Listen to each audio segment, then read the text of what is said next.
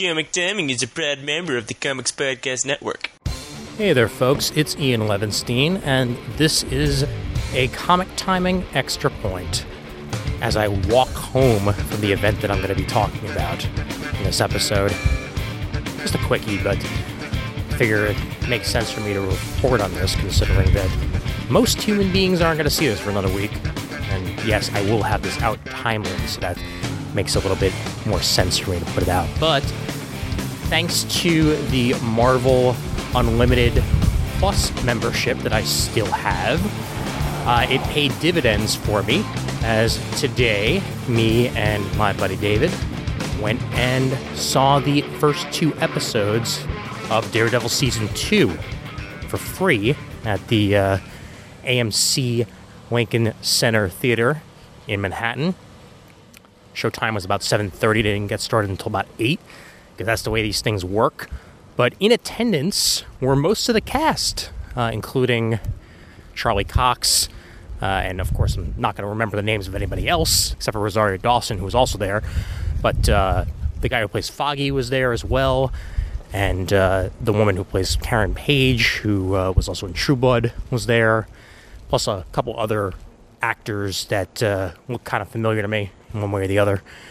Quesada was there. I saw him on the way out. Did actually snap a quick photo of Rosario Dawson after the event was over. But that's not why you guys are listening to this. So yeah, we got to see the first 2 episodes of the season. And 2 things I can tell you right off the bat. Number 1, Punisher is all over this thing from the start. So they're not fooling you with the trailer. You're going to get plenty of Punisher action immediately. And from what I have seen in these first 2 episodes of the show, this is the most faithful Punisher we have gotten so far.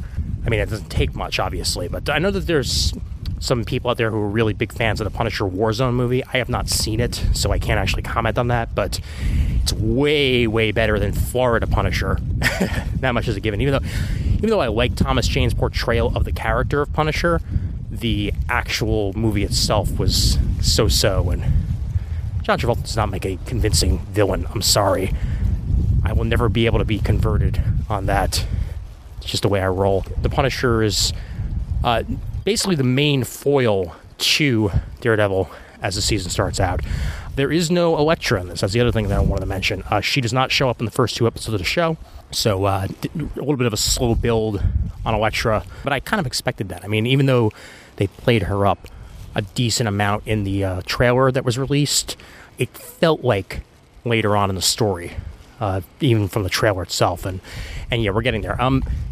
The Hell's Kitchen that we see in this is very much one that is dealing with the ramifications of there no longer being a kingpin, because all of the mob and all the different types of mobs are dealing with the fact that there is no central leader anymore, and everybody's fighting to regain the territory that they once lost to Wilson Fisk. And we see the Irish here, as well as a motorcycle gang that reminded me very much of Sons of Anarchy. I'm sure that's probably where they got their inspiration for them. The Yakuza does get mentioned, as do the Chinese, but we don't actually get to see them in these episodes. Mainly the big focus is the Irish, and I mean, I'm not going to spoil that much in this, because again, you guys will be seeing it in about a week, but just know that there's a big meeting between the head of the Irish mob and the rest of his gang. He's looking to get things going. He's looking to regain some territory, and as he does so, that's when the Punisher shows up, and shit gets nasty. Nelson and Murdoch are then left to sort of pick up the pieces of that as they're sent to protect one of the men who survives one of the attacks, and we then get further into Punisher action from there. I will tell you that the feel of it is incredibly reminiscent to what we had in season 1. That much has not changed. The tone is a little bit different. I don't know. I wouldn't quite say that it's lighter, but this is definitely a different Daredevil. This is a man who feels like he is the only one keeping Manhattan and Hell's Kitchen together. That without him, everyone would run amok. So Matt is overextending himself in every single way. And he goes out every night to try and fight the bad guys. Even when he shouldn't, even when he's dealing with concussions or he's dealing with injuries of any sort, he still wants to put on the mask and go out there and fight the good fight, even though Foggy is not at all thrilled, just like he was in season 1. That much has not changed here in season 2. And Karen is consistently being given cover stories. Not much of a spoiler to say this, because you can probably put the 2 and 2 together on that, is that one of the cover stories she's given is that he's a drunk. And she's really worried for Matt's safety. The 2 episodes work really well together. I wouldn't quite say it's a 2-parter, but they went very easily from one to the other. And the cliffhanger that they left us on really has me intrigued to see what's going to wind up happening in the rest of the series. I'm not going to binge it because I don't do that with shows for the most part, or at least not what some people would consider binging, which is, sit down and watch all 13 episodes in one go, because that's not how I roll. I feel like I lose out on a lot of what the show is offering me if I just, don't stop and just keep going and going and going. I will probably wind up doing it in about 3 or 4 episode blocks, if anything, if not 1 or 2 at a time. Maybe finish it over a week and let it really sit in. But I'm very intrigued on where this is going to go. There's no hidden Easter eggs that I can think of in the show. They're not hinting at all at the Defenders yet, of course, and there's no mention of Jessica Jones. I'll get that out of the way. This is still Daredevil as Daredevil more than anything else. They do make a reference yet again to the decrepit parts of Manhattan, because that's their main selling point here, is that after the events of the Avengers, shit hit the fan, quite literally, and Manhattan is still recovering from that. They do mention that there are parts of it that are still in major disarray, and as someone who lives in New York, they are still using Williamsburg to fill in for a decent amount of Manhattan, because there are not that many wide open spaces in Manhattan, and Williamsburg still looks a little bit like a decrepit Manhattan of old and no longer exists in some aspects. So yeah, you had that going for it. Tune in. That's the way I'll put it.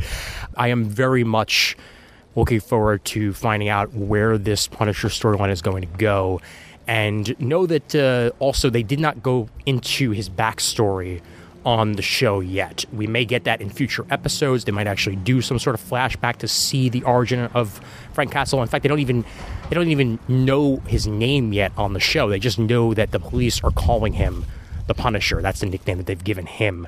So it's not even the newspapers that have done it. It is the police themselves that are calling him the Punisher, because he's a one-man army.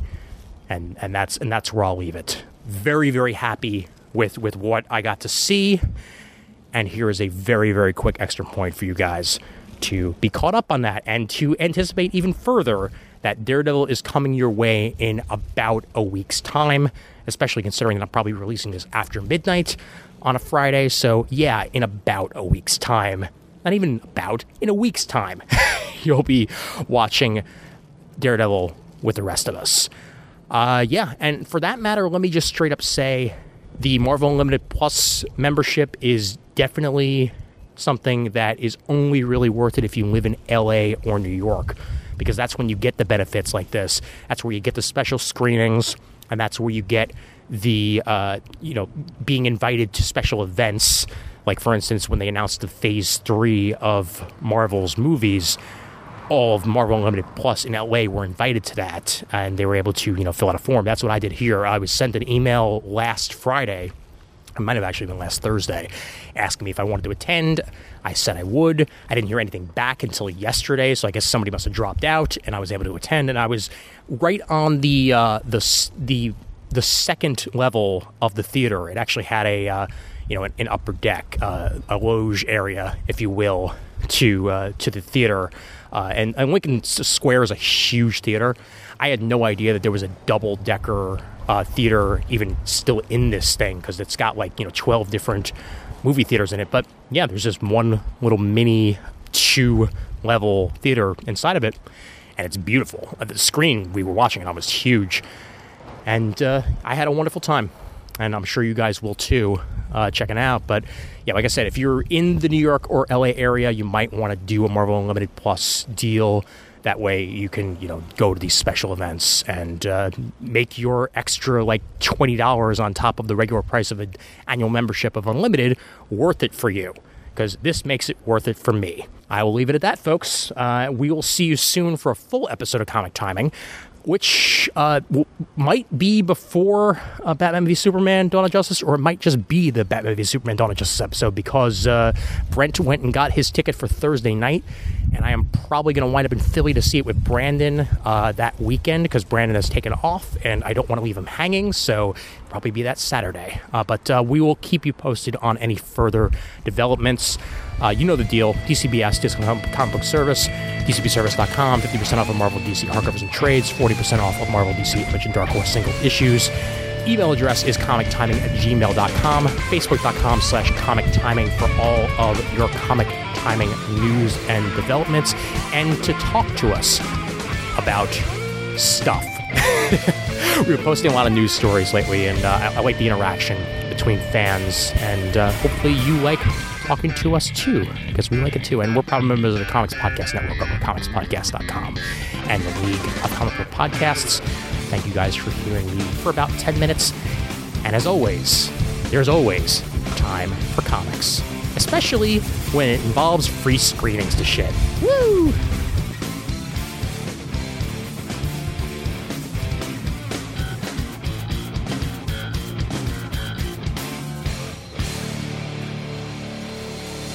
Except for